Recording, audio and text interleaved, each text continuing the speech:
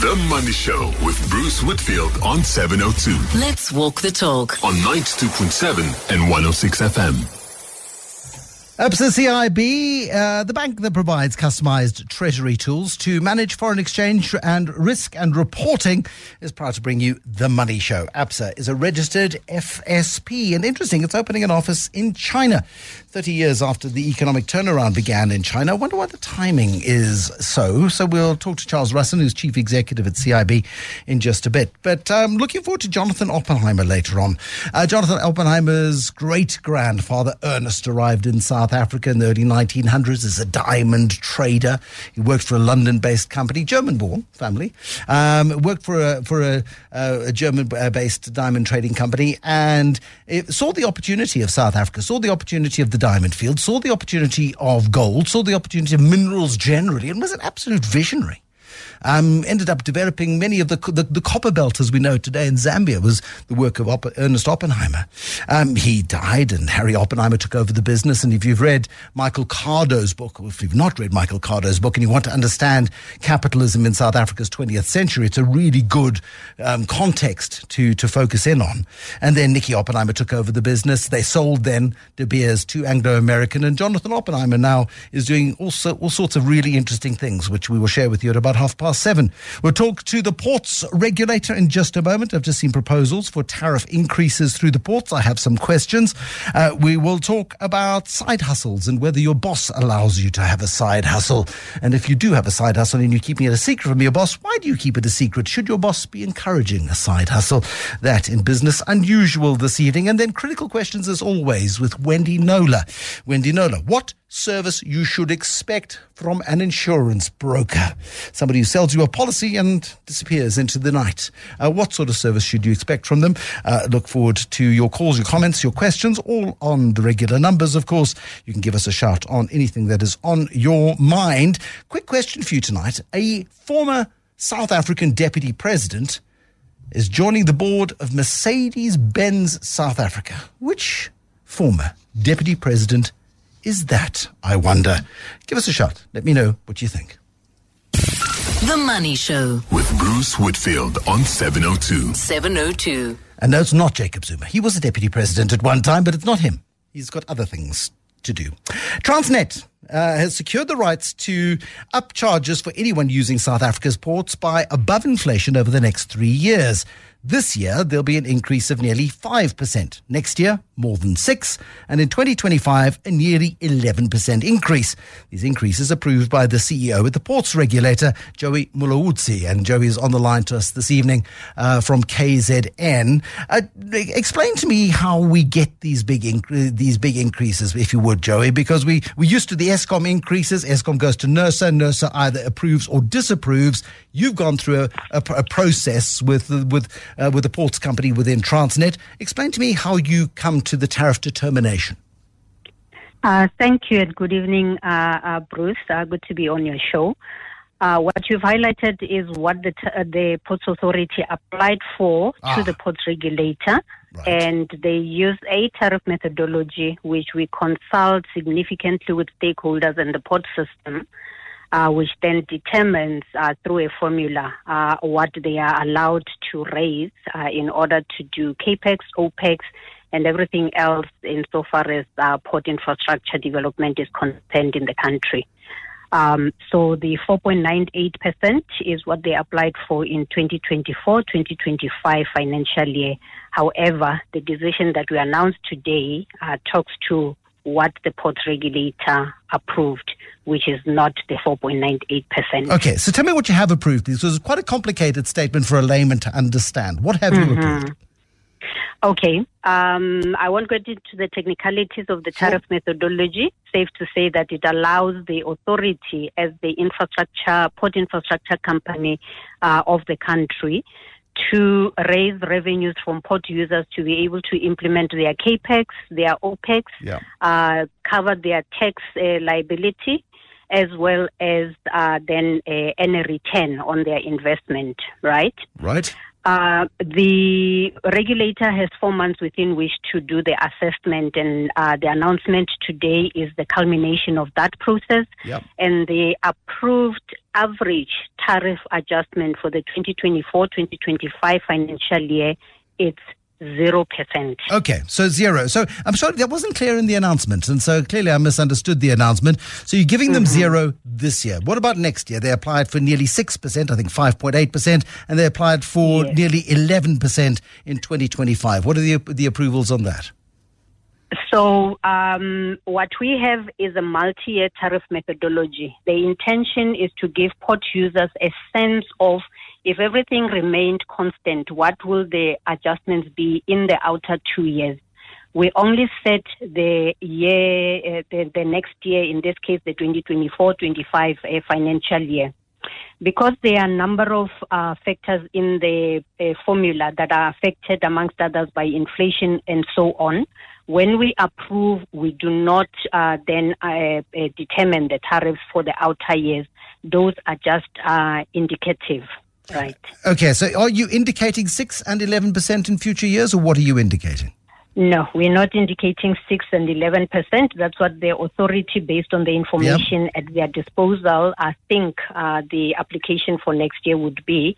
The port regulators' tariff methodology has, over the years, yielded tariff adjustments that are at or just below inflation. Okay, so we're looking then this year at a 0% increase. Next year, they've applied for 6. You will consider it, but it's more likely to be closer to inflation, as is 2025. But we've got a ports authority that is in financial crisis. It's not able to do its job for many, many reasons, mostly neglect, poor management over many years. And there's a new management team at Transnet who are trying to turn around not only the operations of the struggling train services, but the ports as well. What will they need to do to get the sort of increases they require to deliver the service that South African exporters and importers need? Okay. There's a need then to just make a distinction in terms of the institutional architecture in the port system, right? Port Authority is responsible for infrastructure, and then your operators are responsible for superstructure, and you're talking about your TPTs, your bid vests, and so on, right?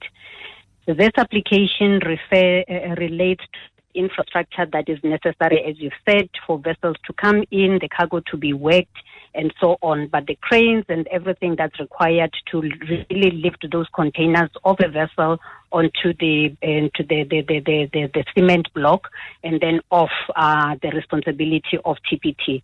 And that is where most of your problems are. And the Ports Authority, in terms of the National Ports Act, which governs us, is then responsible to oversee that all terminal operators are efficient in the port system, right? So insofar as Ports Authority is concerned, what we have approved allows them a revenue of 14.4 billion. Yeah. Compared to the 14.9 billion that they had applied for. Joey, we're getting a bit tied up in numbers and technicalities. All right, But I think the point here is that this isn't, you're not writing blank checks for the ports. They've got to deliver on services. They've got to show that they've got a sustainable plan. And under those circumstances, you will be more inclined to grant the sort of increases they're requesting, should you deem the turnaround and the strategies to be in place. To be in place. That is correct. And in this regard, specifically talking to the efficiencies or lack of efficiencies in the port system. Joe Mulaudzi, thank you very much indeed, Chief Executive at the Ports Regulator. I find that very encouraging. The Money Show with Bruce Whitfield is brought to you by ABSA CIB, the bank that provides a customized treasury tool to manage FX risk and reporting. ABSA is a registered FSP. There was a listings boom on the JSE about 15 years ago. A whole host of very successful businesses came to the market, many of them family businesses, through something called Alt X, the alternative exchange. Some graduated to the main board. I think most have disappeared. Ellie's, I think, was one of those, if memory serves. And it really should be a business that's booming in our load-shedding crisis. Today, we get the news it's going into business rescue. Duncan McLeod has been watching this business for many years. Duncan is founder and editor at Tech Central, and it feels like Ellie's been hanging on by its fingertips for a long time here. Duncan, good evening. Good evening, Bruce. Yeah, it does feel like they've been stumbling along for a number of years, looking for a deal to save them. And unfortunately, it seems that the bankers have had a look at the proposed transaction that they were interested in doing, which was acquiring a group of companies called Bundu Power, and told them, well, we're not going to fund this. The Bundu Power deal was actually announced a year ago, tomorrow, the 1st of February. They went through a rights issue process which didn't take off. That was cancelled in November. And I guess that means that shareholders just got a little bit tired of a longer way to turn around that didn't seem to materialize. Indeed, and their balance sheet has been stressed for a very long time, and without that rights issue, they simply, I guess, couldn't afford to raise the capital they needed to conclude this transaction, which they felt was necessary for the successful continuation of Ellie's holdings, and decided then to place it today into voluntary business rescue. But yeah, it's a sad story. The company's been around since the late 1970s. The founder, Ellie Salko, passed away just a couple of years ago. He founded it in 1979 after a stint working for a company called Aerial King at the time. I don't know if you remember Aerial. No, I don't. And he sold aerials from the boot of his car, and that's how he got started. And the business eventually listed on the JSE. It was very successful for a period, and it rode the boom of multi-choice and DSTV. They were installing dishes, and they had a very successful period in their history, but they've fallen in on very hard times over the last decade, and unfortunately now in the business rescue, and it's actually difficult to see whether they're going to come out of this. Yeah, can you pinpoint the turning point for the company? Where did they misstep? Was it a series of missteps? Was it a big bet that went wrong? Because with so much information and so much news and so many stories around, I'm afraid the detail begins to escape you after a bit, especially when it's crisis after crisis. Yeah, I haven't followed Ellie's all that closely, to be honest. But they've, I think they rode that boom of DSTV when satellite television was all the rage. And I think with the rise of streaming, people don't need satellite dishes on aerials on their roofs anymore, sure. And that was their bread and butter for many years. And with people moving to fiber, the demand for that traditional television installation business has significantly contracted. They have tried to pivot in recent years into the solar business, and the Bundu Power acquisition would have been an expansion of that. I don't know how well that business was doing, but they were a player in that residential rooftop solar market, which you'd think is booming in the current environment. It is, but there's also never been more competition in any single sector in South Africa, I don't think.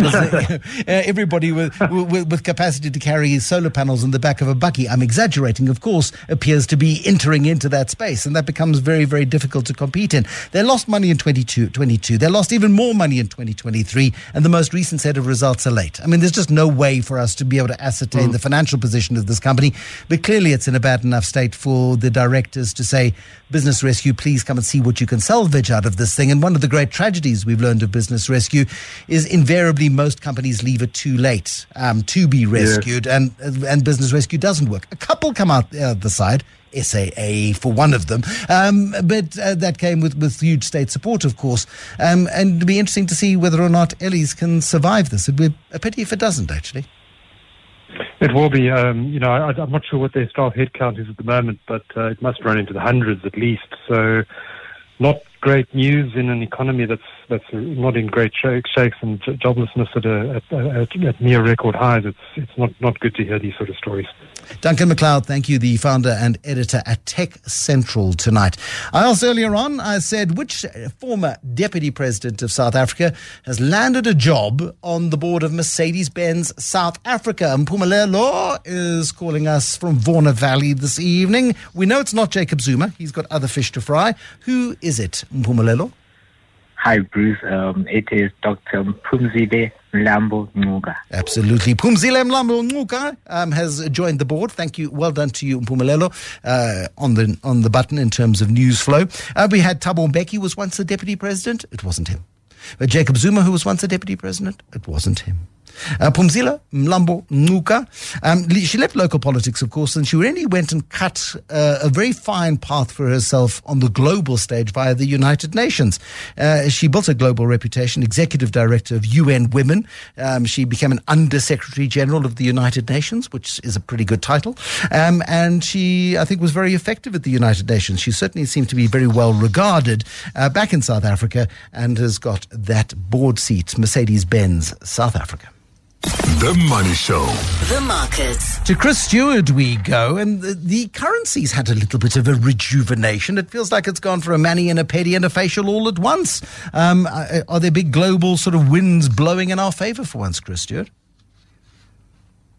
Yeah, good evening, Bruce. I mean, let's see it in context. It's still down nearly 2% year to date against sterling, 1.5% against the dollar, and we're only 1 month in. So, the last couple of days have been a little bit better. There's been a slightly better feel about markets.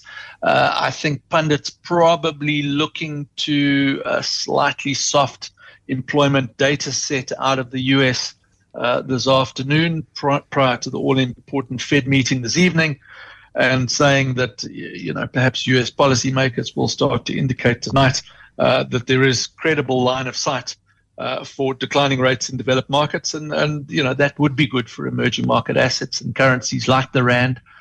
So there may be an element of that in there, Bruce, and we'll see. I mean, all we need is for some growling and consternation about the state of the global economy, the fact that the U.S. economy is still quite strong, inflation is still out of the bounds, and putting the rate cut firmly into the second half of calendar 2024, and all of that can reverse. So I think it's quite dependent on what we hear tonight.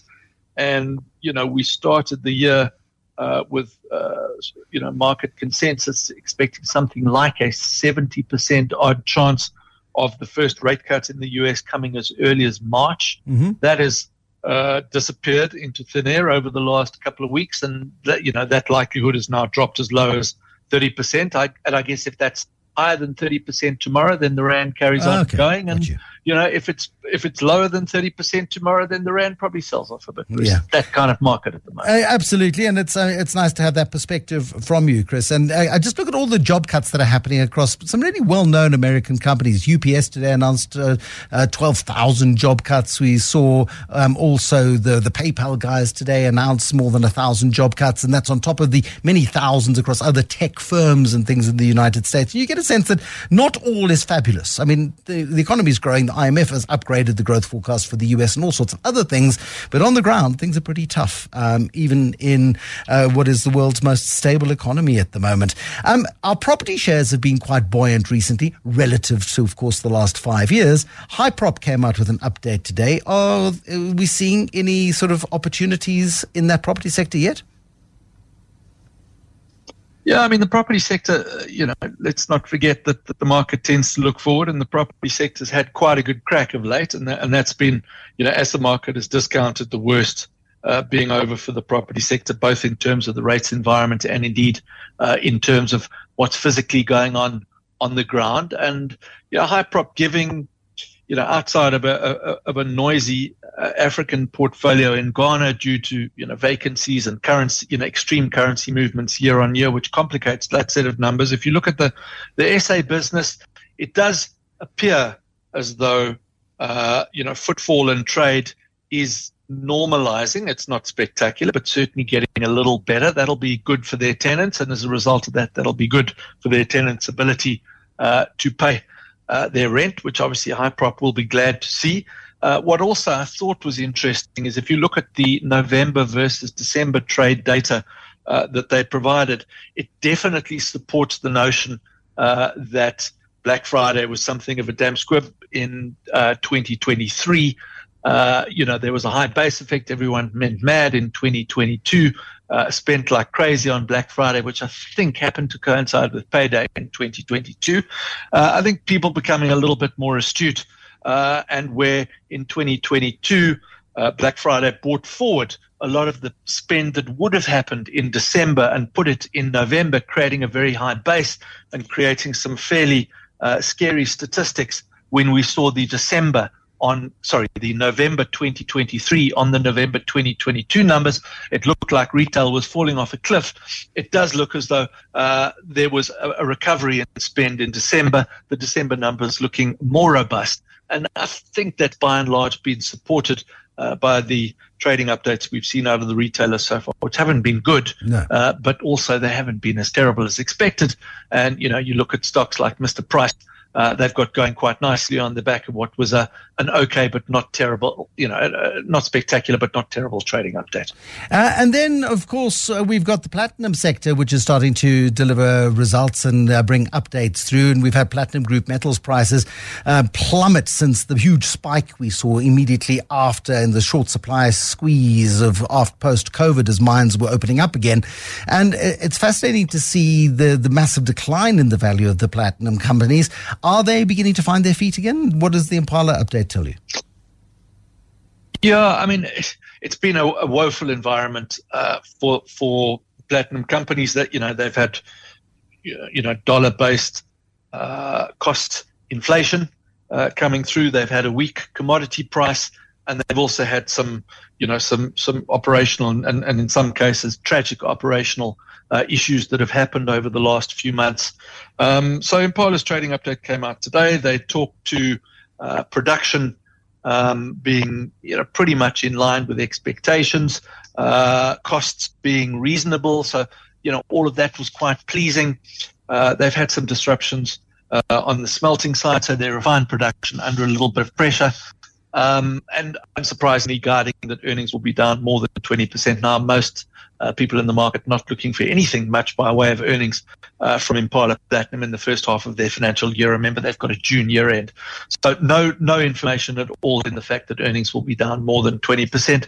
But from an operational point of view, most of it looks okay. I've just flagged that the cash balance at year end looks to me at about 5 billion rand, was probably about 10 billion light of where I think most analysts in the market were looking for. So some explanation required as to why cash levels were as low as they were, but outside of that, a reasonable trading update from a production point of view. Chris Stewart, portfolio manager at 91. How are you feeling about the state of the economy and your household finances? Well, there's a new study out today from HSBC Global Research, which has tapped into 1,700 respondents, and they did it in the second week of this year. And they found most are really quite downbeat. Not surprising. Cost of living, inflation, and of course, load shedding. Consumers are 43% of respondents said they are more pessimistic about the economic outlook, and the trend is negative. And they say the researchers keep a lid on consumer spending, which is expected to increase, but only slightly. The researchers are seeing a slight increase in consumer spending this year, but not enough to significantly support South Africa's retail sector. But there's a little caveat to this, and this is most interesting, I think. Nearly half of the survey respondents say, look, it's really rough, it's really tough, but we do anticipate that during 2024, there'll be an improvement in discretionary income. Interest rates will start to decline, and that's going to worry the Reserve Bank here because wage expectations are still high. 61% of respondents to this HSBC survey say they're expecting increases of 5% and more this year. The Reserve Bank wants our expectations on wage increases to be a bit more muted. 702. Bruce is on The Money Show. This is The Money Show. I am Bruce Whitfield, and there's nice people at Absa CIB, the bank that provides customized treasury tools to manage foreign exchange risk and reporting, is proud to bring you The Money Show. Absa is a registered FSP. Well, on the next Money Show, portfolio manager at Rand Swiss, Viv Govender, will be headmaster of the investment school. Strategies to make sure that you make money from the markets. Pavlo with small business, and of course, all of the big money stories of the day. And there's so much going on as the year finally kicks in the second month after the long holidays of December and most of January, frankly. Next time on The Money Show. Bruce Whitfield on The Money Show. 6 to 8 p.m. One shouldn't laugh, but a court has ruled in the United States that Elon Musk's 2018 pay deal with Tesla, the electric vehicle company that he founded, was unfathomable. Unfathomable, they said. A judge in the U.S. state of Delaware saying his more than 1 trillion pay packet, yes, you heard it right, 1 trillion rand pay packet should be cancelled. Judgment followed a lawsuit from a shareholder who said, hold on a second, that is an overpayment. Even Elon. And Judge Kathleen McCormack said that Tesla directors who negotiated the pay package were perhaps starry-eyed due to Musk's superstar appeal, and they didn't fully inform shareholders. They knew they were up to no good on that particular front. It's wonderful to see innovation taking place, and it's wonderful to see that there is a huge amount of really good work happening in supplementing and in some cases replacing the work of Eskom, which has let us down really, really badly. And we're going to solve, I think, a multiplicity of our problems through collaboration in an open and hopefully non-exploitative sort of way. Saw the unveiling today of a business called Lyra Energy, and they're describing it as a groundbreaking partnership that will change South Africa's energy landscape. It involves Skatec, Standard Bank and Stanlib. Andy Lowe speaks on behalf of Stanlib and joins us on the line from London this evening. Just how revolutionary is this deal, the structure, Andy? How's it going to be different from everything else we're seeing in the alternative energy environment? Evening, Bruce. It's an interesting structure. There are similar structures out there. What we tried to do when we put this structure together was look at what was in the market and try and improve upon it. What we're trying to do is we're bringing together 3 unique organizations, Stanlib, Skatec, and Standard Bank, and taking the best from all of those institutions to try and create a low-risk private energy platform that can try and service some of the unserviced market that exists in South Africa. Okay, you're going to have to explain to me then, what did you call it? A low-risk energy platform. Firstly, why low risk? We know energy. What is platform in this particular context? So, Bruce, we've had a liberalization of the energy market in South Africa over the last 24 months, and that's created an opportunity for South African businesses to provide services to corporate and industrial South African companies that they previously couldn't provide.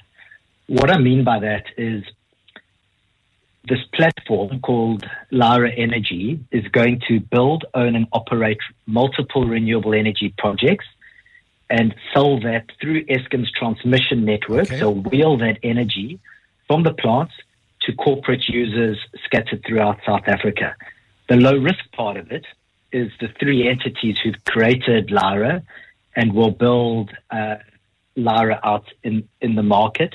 The 3 entities put together all the requisite component parts required to make it a low execution risk for corporate SA to partner with us to provide their energy requirements.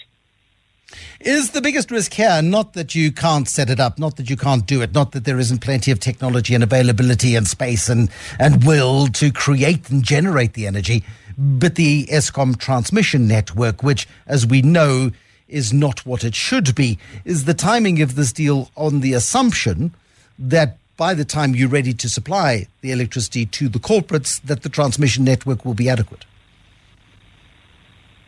Bruce, no. So through Stanlib, we're invested in more than 20 utility-scale renewable energy projects in South Africa. And our experience of owning and managing those projects in the last 10 years is that the existing grid infrastructure in South Africa is excellent. Okay. The grid uptime is more than 99%.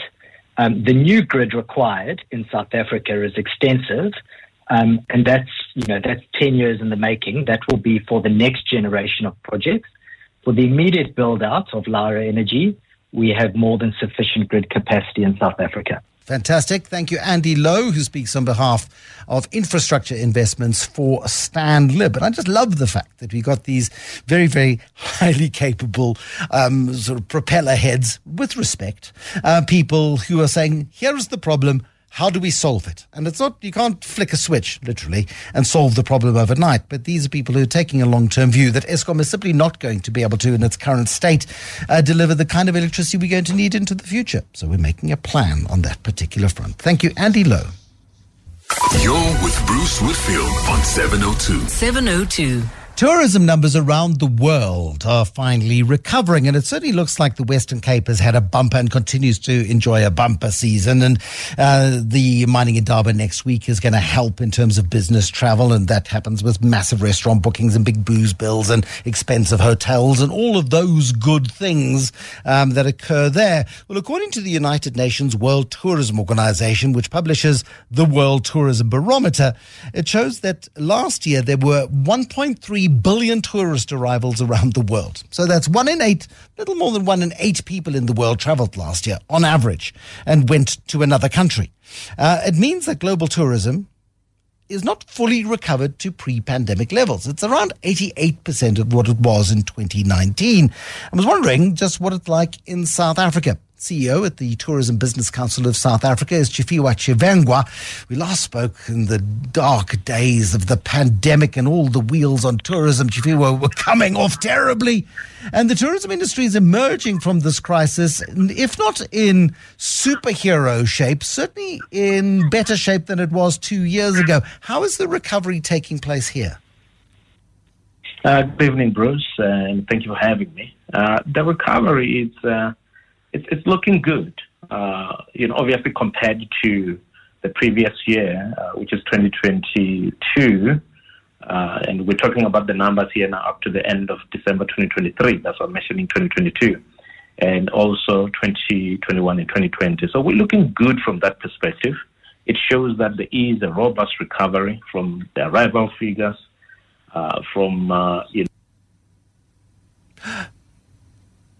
Just as he's getting to the juicy bits, producers, I'm not sure why Chifiwa has disappeared. Can we just try him very briefly? He was back, I think. Let's try again. Chifiwa, sorry, you were about to tell us what the numbers were doing? No. We're being let down by the tech. But my producers will try and get hold of him. He's back, is he? Oh, excellent. Because we get hand signals. That's how you communicate in the 21st century. Chifiwa, sorry, we were rudely interrupted by technology. Take me through what the state is of tourism. Are we at that 88% level? Are we doing better?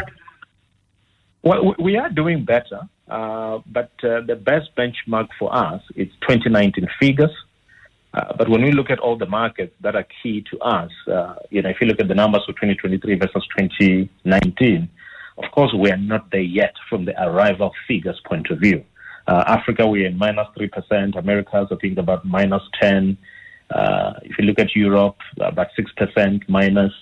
And if you look at the whole globally, we're on average of -12%. So from arrivals point of view versus 2019, we are still behind. However, if you look at the years of COVID, our recovery has been robust. And we are looking at, double, figure percentages in terms of recovery. But we need to keep in mind that 2019 was our normal year. We are not there yet from the arrival figures point of view. Things are certainly looking up this year. The exchange rate is working in favor of many foreign visitors and therefore many providers of services to international visitors. It's still a very expensive place and more expensive than it was in 2019 to travel to, and there's less competition on the air routes than there was in 2019. And I wonder if that's a bit of a hindrance to our full recovery for this year and beyond, is that it's become an even more expensive place to travel to by virtue of the fact that there are fewer airlines doing the journey.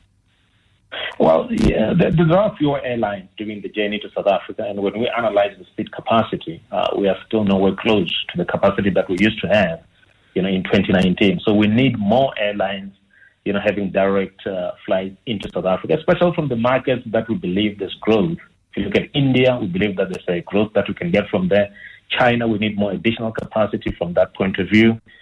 We are connected to Australia. And, of course, the U.S. is doing very, very well. And we need more connectivity, into Johannesburg from that point of view. So if we get that right, we should get more tourists coming to the country. But more importantly, we are in a more competitive world.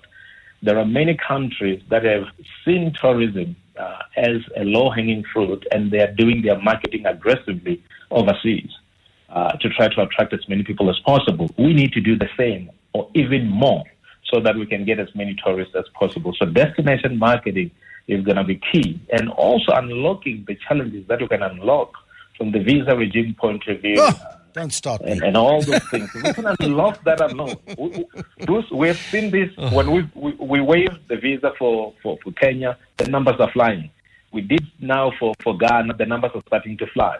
We need to do so for other markets so that we can have more people coming to the country and creating more jobs. And more people come to the country, more airlines will fly, prices hopefully come down, more people come, etc., and the jobs come as well. Thank you very much to Sifiwa Tivangwa, the Chief Executive at the Tourism Business Council of South Africa this evening. Encouraging signs, not out of the woods yet in terms of the numbers, and we should be far further ahead than we were in 2019, but the recovery is taking place around the world. I saw a very, very brief announcement a moment or six ago saying the ABSA Group expanding into China. It's got a new office. Charles Russon is the Chief Executive of ABSA Corporate and Investment Bank.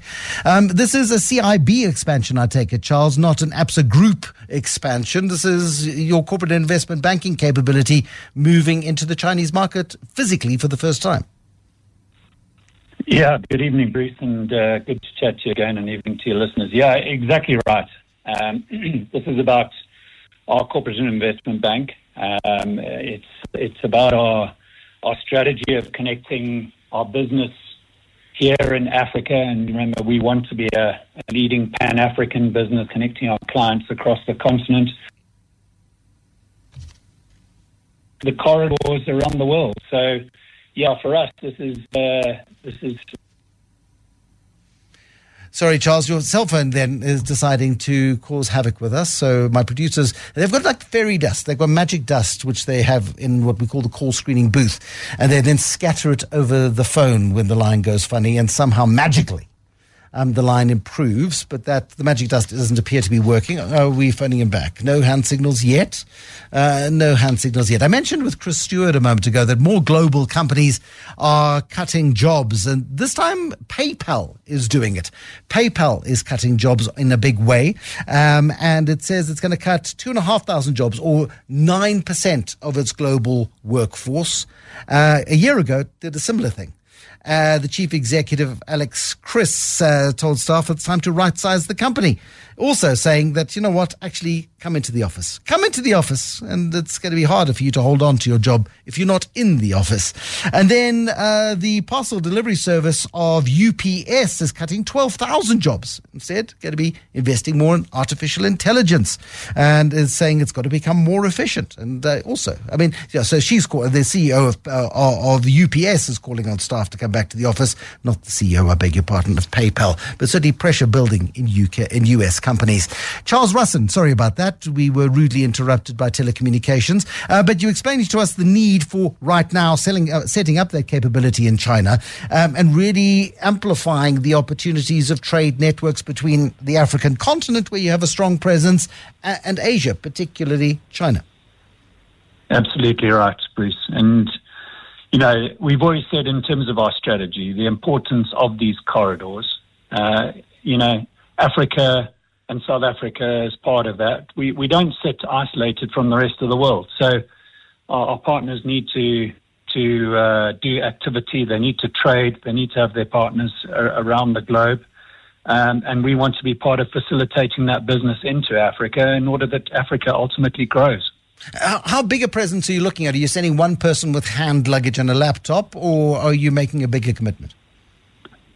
A little bit more than that. I mean, Bruce, at the end of the day, yeah, we won't have a balance sheet there. This is an advisory business, and this is to enable us to facilitate trade, facilitate trade and business. So, yeah, we'll probably be an office of about 10 people to start off with as we look to grow this and as we look to cement our relationships with clients there. Is it going to be an office staffed by Africans looking to do sort of Africa-Asia trade, or are you going to be employing local people there and bringing them into the business here? How is that going to work? Yeah, I think that's part of the secret, Bruce, that, you know, ultimately we want a bit of both. Yeah. We have to have people who fully understand our business, our capabilities, and have the connections into ABSA to get things done for our clients. But at the same time, we need to have local knowledge in China that can connect with the clients and the head offices of their respective organizations in China and in Beijing. So, it's going to be a combination of both. Charles Russon, Chief Executive at ABSA CIB. Thank you very much for joining us on The Money Show this evening. Maki Malapo now standing by with Eyewitness News at 7 o'clock.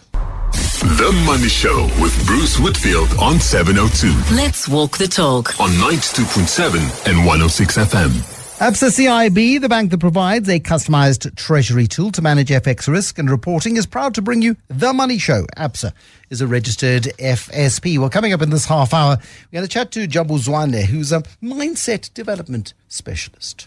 We'll get into the right mindset. We're talking side hustles. Done a survey on LinkedIn recently on side hustles and the way in which people treat side hustles as employers. Do you openly encourage your teams to have a side hustle? If you find out that somebody's got a side hustle and they didn't tell you, do you get grumpy about it? Have you fired somebody for having a side hustle because they didn't discuss it with you? What is your attitude toward the side hustle? Personally, I think everybody should have a side hustle. And a side hustle is an absolutely pivotal tool because it keeps people occupied, engaged. It offers them alternatives, and if you're insecure about them having alternatives, you just need to try a bit harder. And I'm curious as to your attitude towards side hustles in your business. Then Wendy Nola is going to be talking to us about the role of the broker in the relationship between you and your insurer.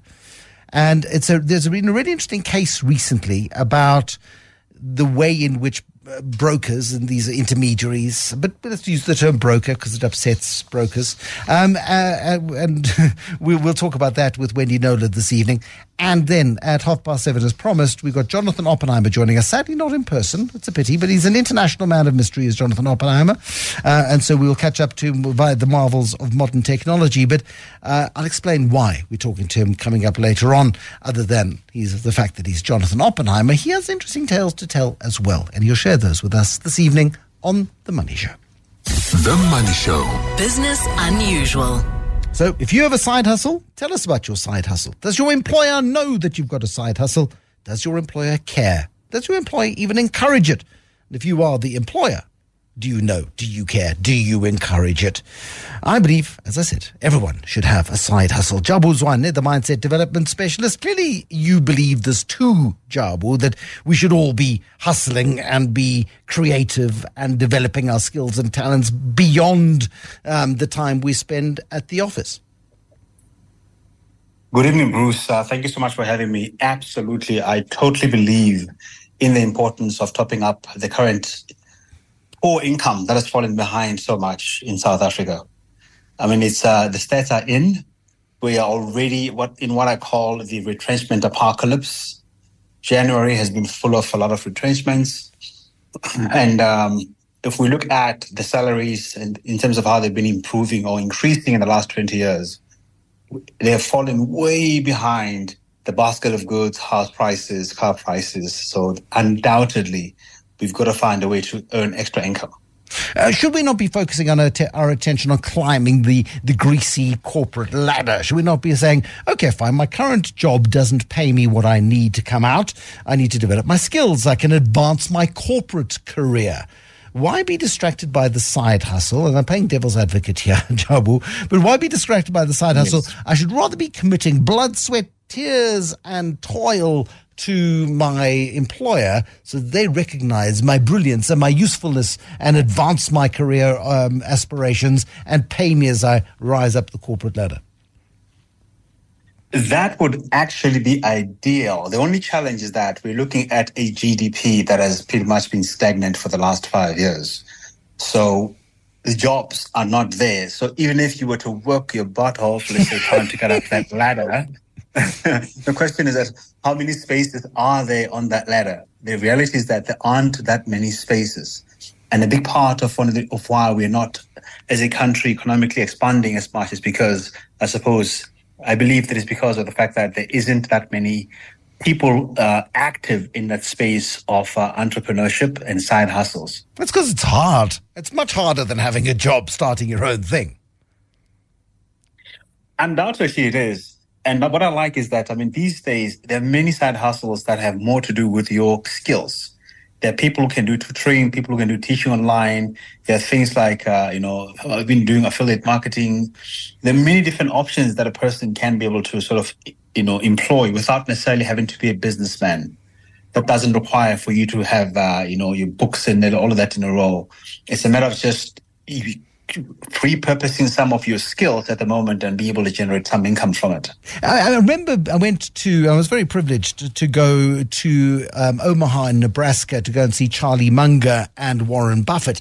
It was a while back, I think 2017. It was fantastic. But the thing that struck me about the side hustle culture there, and it's two Uber stories, and I think Uber is one of the things you say, well, if you've got a car and you've got time, then do a couple of hours of Ubering. You don't have to turn it into your full-time job. You don't have to do it all day. But the one Uber driver was a guy who was on his lunch break, and he had a packet of chips, a drink, and a sandwich on the seat next to him. And he was using his lunch break to drive us around.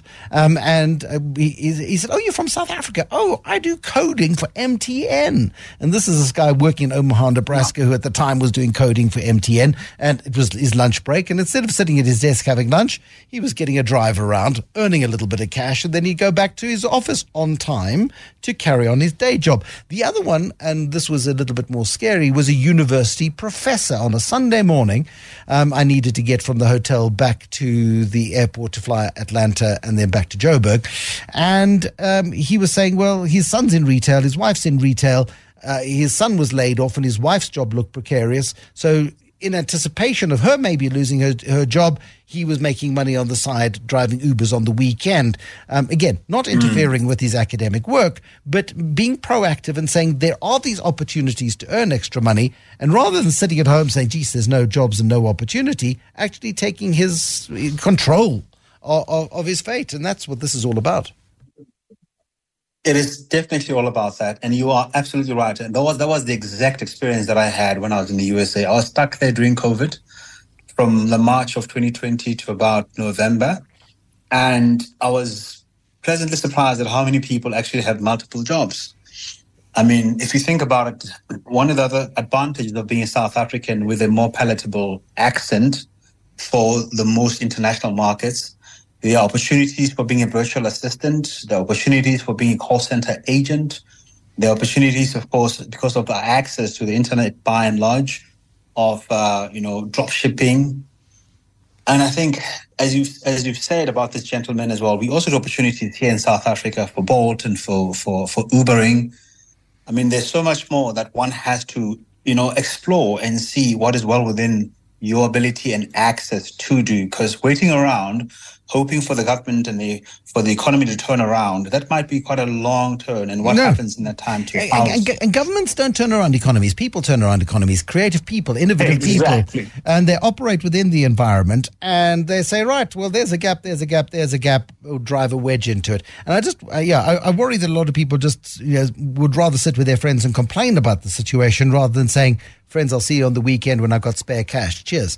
And go out and make a plan. And, it's open. There are many options open if you apply your mind to it. You ran a poll, I think, on LinkedIn about side hustles. What did your poll tell you?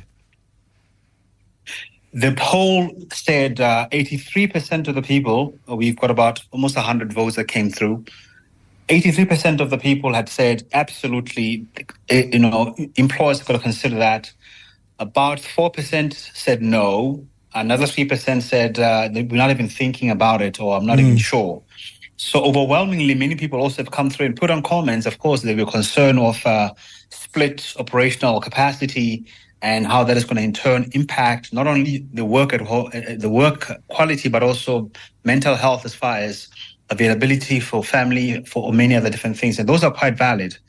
What that tells me is that then there's a need for us to have a conversation around how do we do this in a way that will ensure that we've got a plan and we don't get caught by surprise. We don't want to have a mental health breakdown down the line. No, but again, it comes down to if a family or a family unit is struggling, a family has to have a grown-up conversation and navigate this together. This isn't about a single breadwinner who goes out to do a 9-to-5 job, who comes home to an unhappy family because there's not enough money in the home, yet they arrive home and then they're expected to, do the normal household chores and stuff.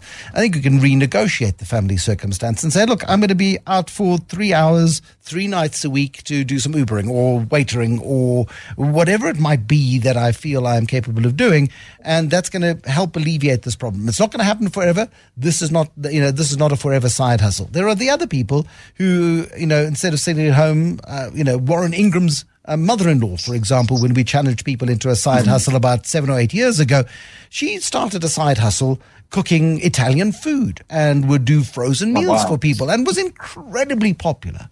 And she eventually got tired of it, but it supplemented her income for, I think, 5 or 6 years. And she created this, sparked by Warren Ingram, and who said, why did you try this? You've always talked about it. Just do it.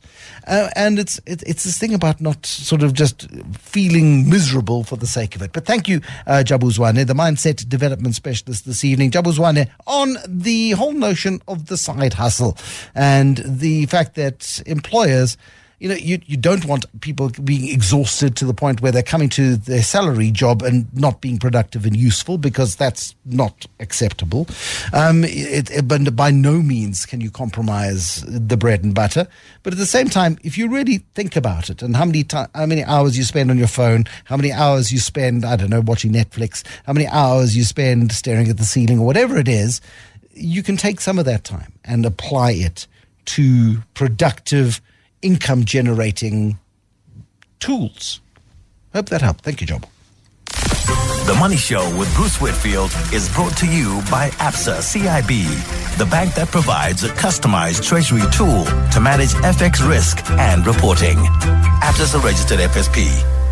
The Money Show. Consumer Ninja. Consumer Ninja Wendy Nola with us this evening. And Wendy, it's all about the broker. Some people get very cross about being called brokers. They're either financial planners or they are, advisors. But, our traditional view of the broker is somebody who turns up and sells you an insurance policy or something like that. So at its most basic level. Yes. And sometimes they work for a big institution, so they're a tied agent, and their job is to make sure that, you buy lots of policies from or Old Mutual or BrightRock or whomever it might be, or they are so-called independent advisors and they may have 3 or 4 policy options available to you. Is there responsibility to sell you a policy and then to disappear and not bother you again?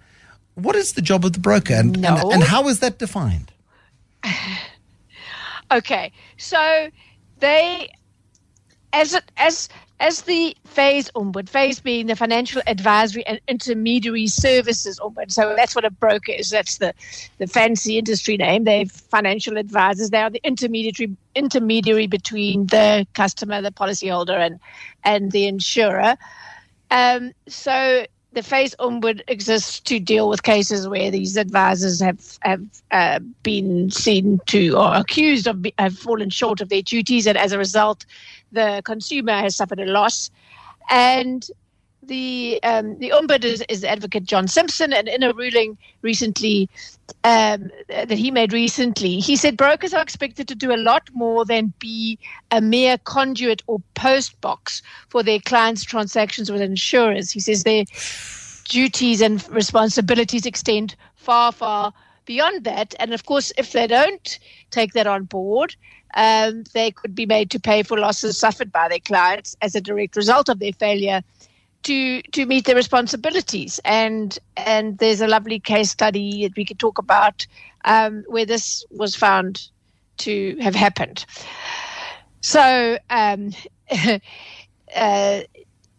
years ago, a Brits-based doctor by the name of Luzanne de Beer, she had her Land Cruiser stolen from outside her practice, and she lodged a 311,000 Rand claim with her insurer, QuickSure, underwritten by Old Mutual via her broker, on the grounds that the claim was rejected by the insurer on the grounds that she had failed to have a specific high-tech tracking device installed in it, which was named in or described in the terms and conditions of the policy as being, the theft cover, hijacking cover was conditional upon this device or type of device being installed.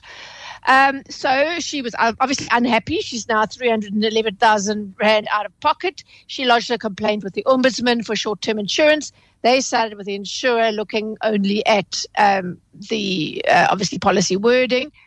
And then she filed a complaint against her broker with the Phase Ombud, saying the broker didn't tell her that QuickSure made installing that high-tech tracking system in her Land Cruiser a condition of cover. Pause here for a moment, Wendy. Wendy, pause for a moment. So, I mean, when you agree to an insurance product, you sign documents, and I know that none of us ever read those documents with the diligence that perhaps we should, and even if we do, and they're written in plain English, we don't fully always understand the implications of each and every single clause, and that's where lots of people become unstuck. Had this been a recent development, a change in the policy document that she had signed previously? No, it was, as far as I am aware, it was a condition. When she acquired the Land Cruiser, it was this special, more high-tech early warning, whatever tracking system is a condition applied by some insurers for high-end vehicles. Vehicles that they presumably are more targeted, I would imagine. Sure. And that was, they applied that to this particular vehicle. A lot of people say one of the advantages of going through a broker is that they deal with all this stuff. You don't have to go through all the terms and conditions. They'll pick out the stuff that can trip you up. That is why, right? Because they're in the game. Otherwise, buy insurance off the internet. Buy it off an app. If you want advice, you go for advice. It's an advice-led business. Absolutely. Got you. Okay. Right. So, she'd bought the Land Cruiser in 2016, February 2016, added it to the policy through the broker. When the SUV was stolen 2 years and some months later, in July 2018, this is where the trouble happened, because the claim was denied, and the broker in turn denied liability. The broker, incidentally, was Badi Jacobs Insurance Brokers, also in Brits. The company denied liability, saying that De Beer, the client, had signed the policy documents after it was explained to her that a satellite early warning device, that's what it is, a satellite early warning device, had to be fitted, and she signed without giving attention to the contract and the accompanying disclosure document. But the Phase Ombud, John Simpson, was having none of it. In his determination, he said that an early warning satellite tracking device was not a normal or usual requirement in a policy for theft cover on all vehicles, generally only being applied, as I said, to certain vehicles depending on their value and so-called exceptional risk factors. So the broker claimed that this requirement had been discussed with his client, De Beer, but Simpson said, actually, you're saying that, but you haven't produced any evidence. There's no record of advice reflecting this discussion with a complainant regarding the satellite tracking device. He said no evidence of the broker following up with a complainant. What is the record of advice? Because there is a policy document, and that's in black and white. That is indisputable. You then have the intermediary. You have the person selling the policy on behalf of the company. They have a conversation. And in that conversation, I may very well have forgotten that they mentioned the need for the device. How do they prove that they did in the conversation say that there was mention of the device? Because what's this record that you speak of? Well, I suppose it would be anything. I don't think it's a formalized thing, but a broker would certainly, if I was a broker, I would send an email saying, just to confirm, you do have to have this done. Yeah. Follow up. Have you had it done? Please be aware that if you haven't, you're at risk. You're paying this premium, but you're not going to have cover. That kind of thing. I mean, email is a classic way to provide that record. I always tell people if you have a phone conversation with someone, follow it up by saying, as we said in the 100%. Conversation, so there's a record of it, right? So, all the broker could provide the Ombuds office with was a general letter that was sent out to his clients and the policy schedule sent to De Beer at the inception of the policy. The general code of conduct for brokers, authorized financial services providers, places a duty on them to disclose material terms of the contract, which is what I said earlier. That's what you as a client are relying on. And there was no evidence that this was ever done. And that's where this quote comes from that I shared it when we started this conversation was, the respondent appears to regard itself as a mere conduit or postbox for the complainant's transaction with the insurer. But as per the code, its duties and responsibilities extend far beyond that. And as an expert in the field, the broker was expected to provide all the information and assistance necessary to ensure that the client, in this case, De Beer, was well advised and informed regarding a special condition such as the early warning satellite tracking device. A, it's unusual, and B, it's so material that if your car gets stolen or hijacked, you're not going to have any cover. And that's not all. The Ombud said a broker would also be expected to follow up regularly to check whether the device was installed and ask the client to send proof of the installation to the insurer. Sending a general letter to its client and the policy schedule to the complainant does not satisfy the requirements of the code. And he said if Badi Jacobs Insurance Brokers had complied with its duties, there was a high probability that this client, Dr. De Beer, would have installed the device and her claim would have been successful. And so he ordered the broker to fork out that 301,000 Rand. The total claim was 311 something, but there was an excess of 11,000 or 10,000 that came off. So the broker must now pay just over 300,000 Rand plus interest at a rate of 11.75% per annum from the date of the determination until the date of payment. So quite an important ruling. It is. Quite an eye-opener for brokers who perhaps are just being that post box rather than taking their duties very seriously, especially with these very unusual but very important material clauses.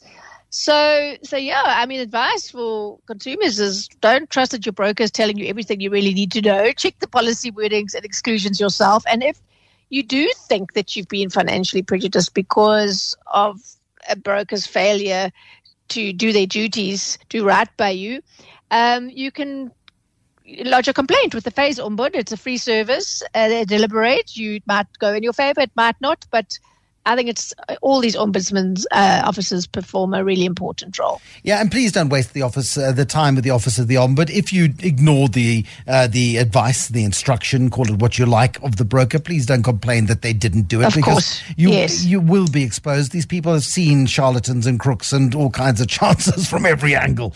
They're highly experienced people, and they have enormous authority to make an instruction such as the one that has been ordered in this particular case, where the broker has to pay out the claim because it's not the insurer's fault. Now, I wonder whether the insurer then changes its relationship with that particular broker because it's saying, hold on a second, but if you're not telling our customers what they need to know, we're not going to allow you to sell our policies. I wonder if it goes that far. I have no idea, but I'll certainly try and find out. An interesting one. I'll speak to my contacts in the industry and get their views on that. Thank you very much, as always. Our consumer ninja, Wendy Nola. What a wonderful insight this evening on the importance of advice, firstly, and I'm a big believer in advice, because you can easily make a mistake if you simply tick a box on in an automated process, and the importance also of reading the documents and understanding what your responsibilities are. Absolutely pivotal. After Eyewitness News now at 7:30 with Maki Malapo, we'll be joined by Jonathan Oppenheimer, the fourth in a dynasty of Oppenheimers who have been... The Money Show. Shapeshifters. Shapeshifters brought to you by Bidvest Bank. Bidvest Bank, built for your business. Well, I was privileged last year to be part of a lineup of amazing speakers at the inaugural SA Future Trust gathering at Gallagher Estate. It was a multi-day event. It brought together the owners of small businesses to what really was a wonderful, uplifting and inspiring gathering. It was all done with the backing of the Oppenheimer family, whose scion in Africa, Ernest, arrived in the country in the early 1900s as a diamond trader. He ended up creating not only Anglo-American, but also ended up controlling De Beers. And De Beers dominated the global diamond industry through the 20th century.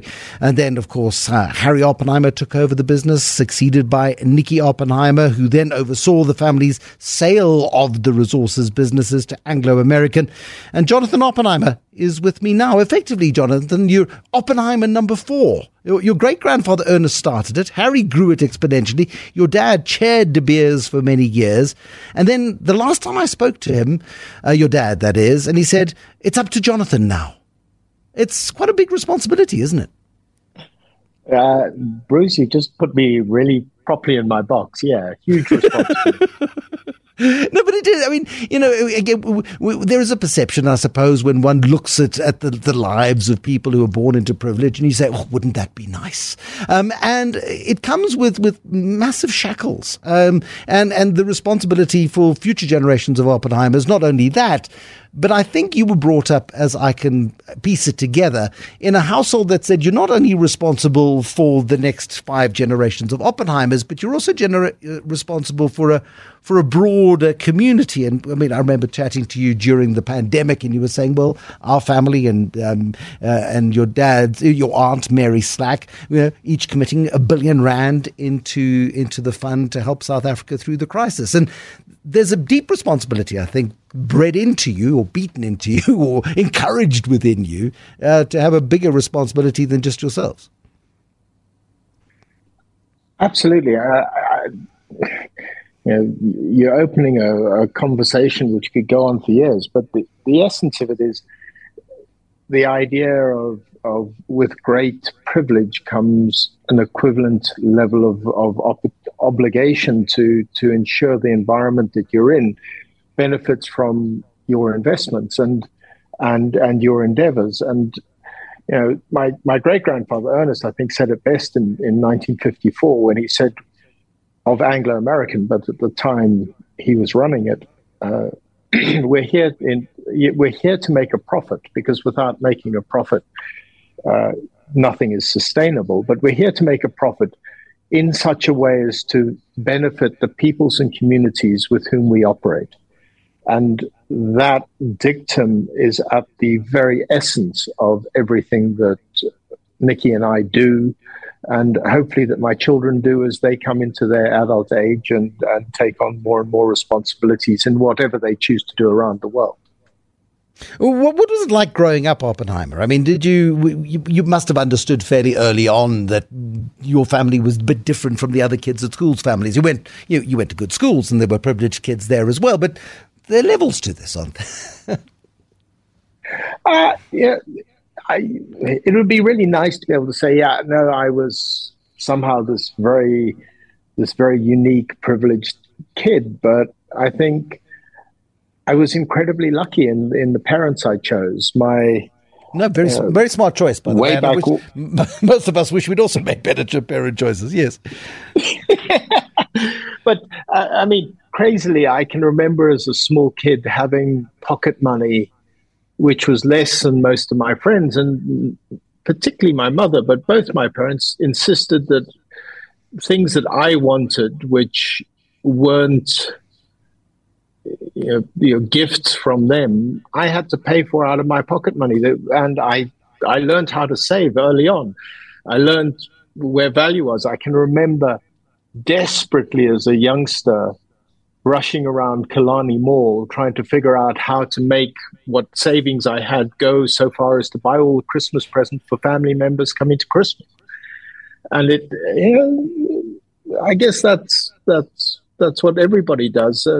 But it wasn't like, oh, you just like something and you buy it. No, it was all really value driven.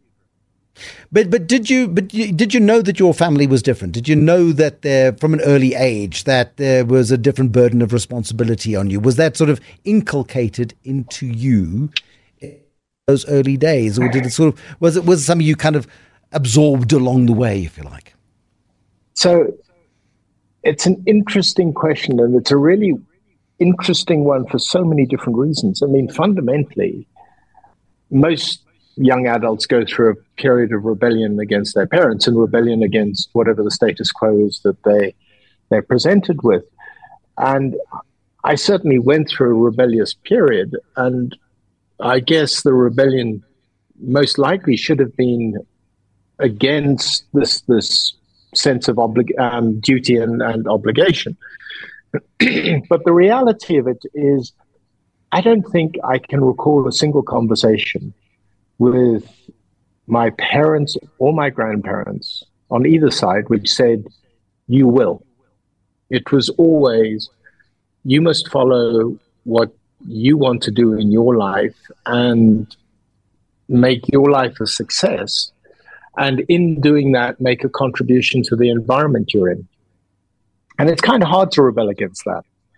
And so I ended up, I think, getting hoodwinked into coming into the family business. And I was hoodwinked into coming into the family business in that I was introduced to it at an incredibly young age. My father used to collect me on the half days at school at lunch, and instead of going home to sit there because my mother was doing stuff with education and the Montessori method in South Africa, I used to go to the office quite often, and I'd have the run of 44 Main Street, and as a 10, 12-year-old, so long as I wasn't obnoxious and interfering and got in the way of people, I was basically allowed to sit in on any meeting that took place. And I can remember sitting in on conversations which were, in hindsight, absolutely at the apex of so many great things that were happening in South Africa in the 70s and 80s.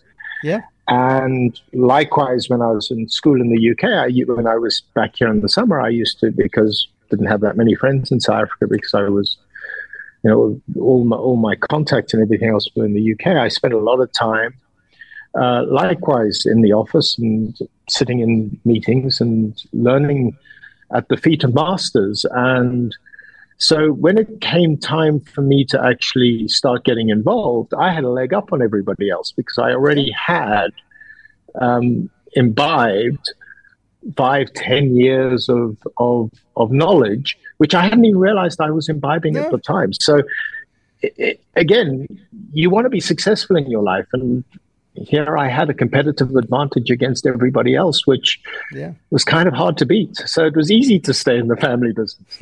Really, there wasn't a moment where it was, this is a duty, this is an obligation, this is what you got to do. This was just fun, exciting, and interesting, and a place where you felt you could make a difference. I really enjoyed Michael Cardo's book on Harry, your grandfather.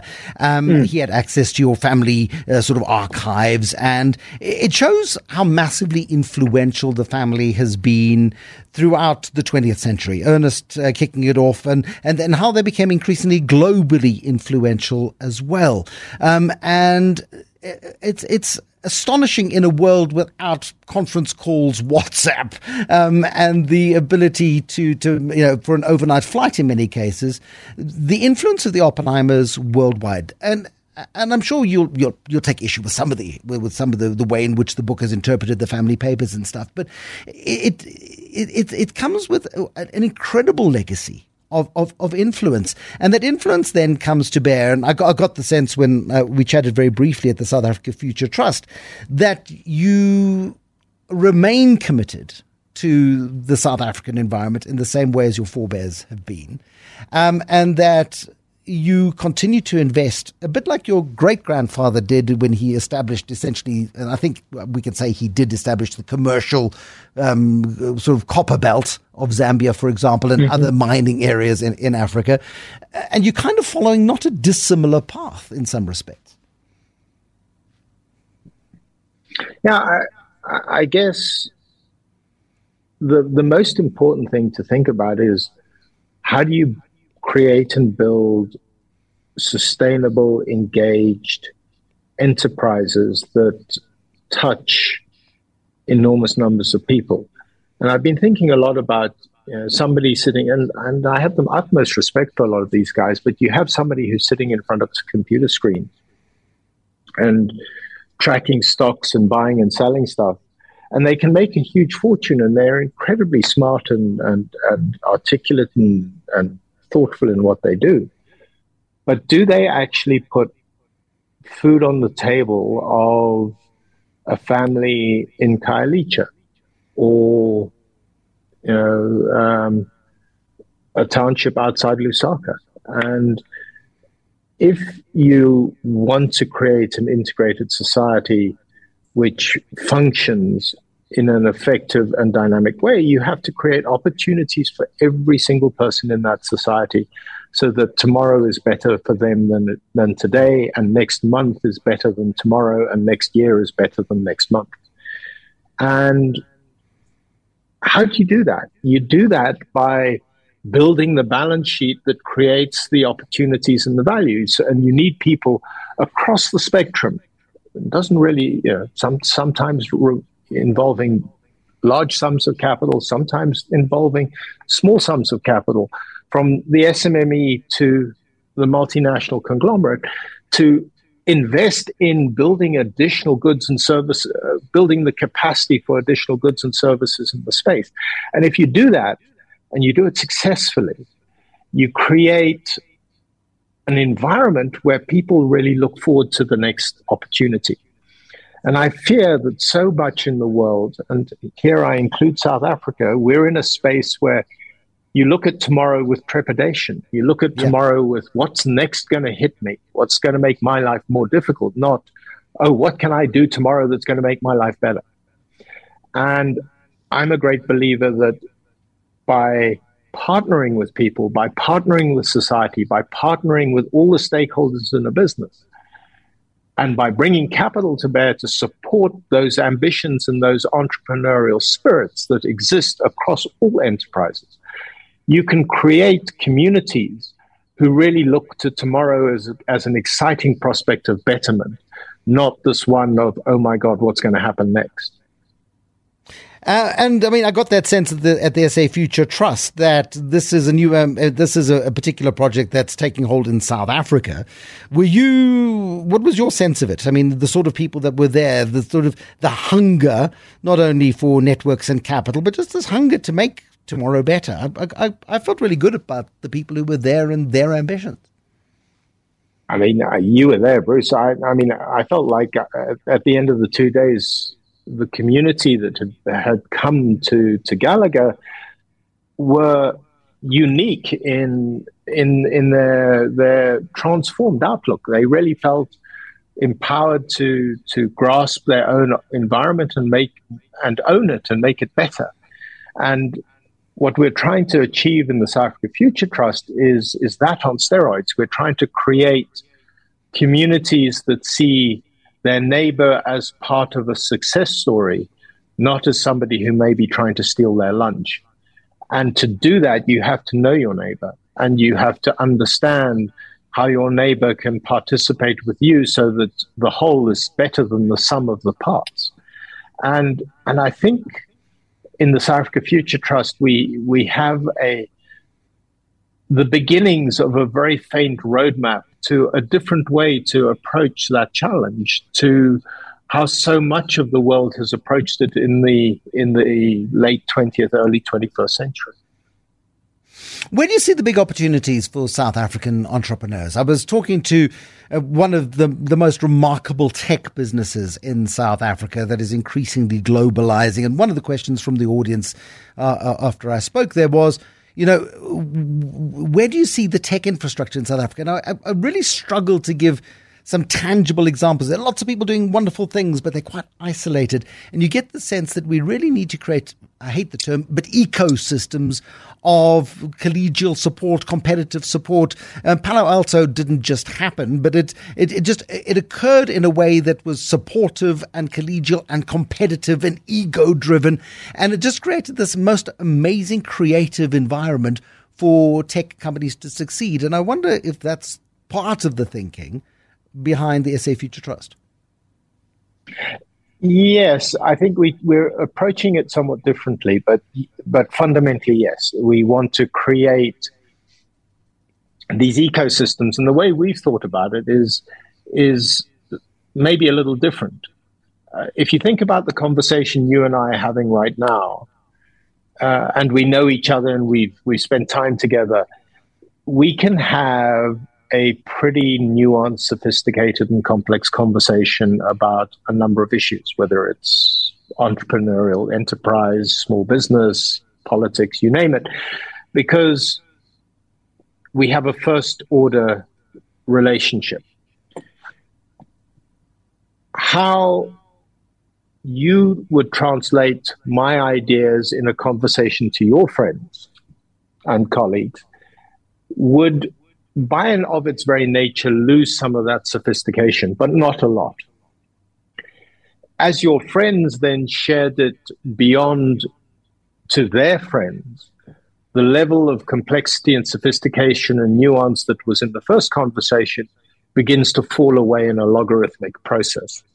And by the time you get to the fourth and fifth iteration, or fourth or fifth order of separation, you really get forced into a conversation which sadly is one which is governed and motivated by the lowest common denominator. And when you really unpack what is the lowest common denominator for society, for mankind, it's security. It's physical security, it's food security, it's educational security, it's mental security, but it's ultimately all about security. And security is about protecting your own. And when you have communities who are not connected, who aren't first, second order separated, but rather fourth, fifth order separated, then it's about, I will protect my own and I will pull to me all that I can and damn the consequences on others. By contrast, when you're in a first order or second order conversation, you can see the benefit of the whole. And you can understand that working in concert, in cooperation, you can do so much more than you can do by yourself as an individual. But to get there, you have to move beyond that security founded conversation.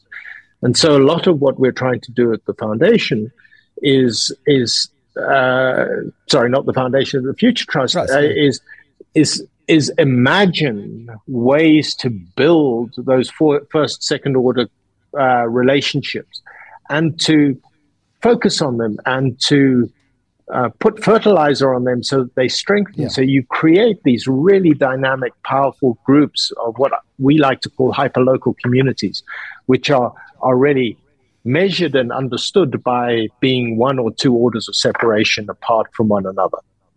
We've got 2 minutes left. Your great-grandfather, you quoted him earlier, Ernest, 1954, says you've got to be profitable to create a sustainable business to help keep doing what it is that you do within communities and everything else. Thomas Piketty in Capital in the 21st Century was very critical of multi-generational wealth. And I'm sure there are many families who, over time, forget their obligations and go through all kinds of wealth-induced traumas of their own. But there's a very clear sense here that this is, while you invest in businesses and you want to make a return and you want to make profit, there's also a very deep sense of purpose here, which is hopefully going to be driving a new generation of Oppenheimers to carry on using some of the capital for hopefully profit, but also for good. I think, Bruce, this is, we're time constrained tonight, and maybe you must come for dinner and we can finish this conversation.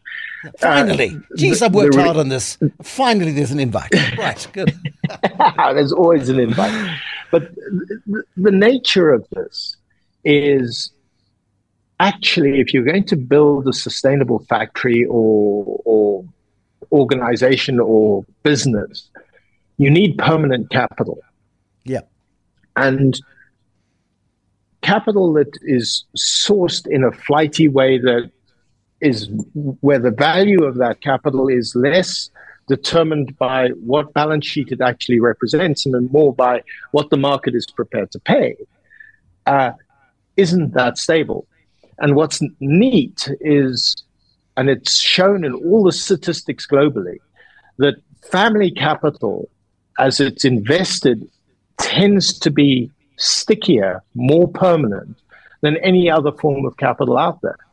And we as a class, if you want to call it that, those who have capital to deploy, whether it's an entrepreneur going into the second generation, or whether it's a 17th generation European family who have found ways to continually reinvest in the real business of what they do, have created enormous contributions to society. If they fall into the trap of simply investing in the stock market and being those smart people behind a computer screen who don't create jobs, don't create opportunities for others, then I would have a tendency to agree with Piketty. And that's where I think I may be a little different to a lot of people. Jonathan, I really do believe in building business. We must leave it there, unfortunately. But thank you, Jonathan, very, very much indeed. Jonathan